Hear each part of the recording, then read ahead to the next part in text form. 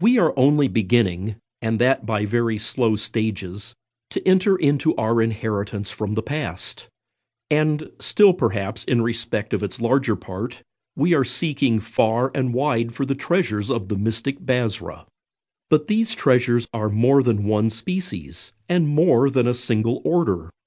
For that measure to which we are approximating, and for that part which we hold, we shall be well advised to realize that there are some things which belong to the essences, while some are of the accidents only. I do not think that among all the wise of the ages, in whatsoever regions of the world, there has been ever any difference of opinion about the true object of research. The modes and form of the quest have varied, and that widely, but to one point have all the roads converged. Therein is no change or shadow of vicissitude. We may hear of shorter roads, and one would say at first sight that such a suggestion may be true, indubitably. But in one sense it is rather a convention of language, and in another it is a commonplace which tends to confuse the issues.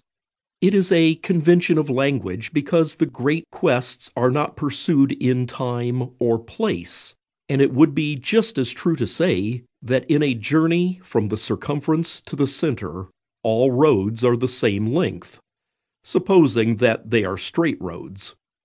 It is a commonplace because if any one should enter the byways or return on his path and restart, it is obvious that he must look to be delayed. Furthermore, it may be true that all paths lead ultimately to the center, and that if we descend into hell, there may still be a way back to the light, as if one ascended to heaven. But in any house of right reason, the issues are too clear to consider such extrinsic possibilities. Before I utilize these random and, I think, too obvious considerations to present the root thesis of this paper, I must recur for one moment to the question of the essence and the accident, because on the assumption from which the considerations originate, namely, that there is a secret tradition in Christian times, the place of which is in the West, or rather that there are several traditions, it seems desirable to realize what part matters vitally among them. I will take my illustration from alchemy, and it should be known that on the surface it claims to put forward the mystery of a material operation, behind which we discern, though not, it should be understood invariably, another subject and another intention. Now, supposing that we were incorrect in our discernment, the secret tradition would remain, this notwithstanding, and it would remain also if the material operation were a dream not realized.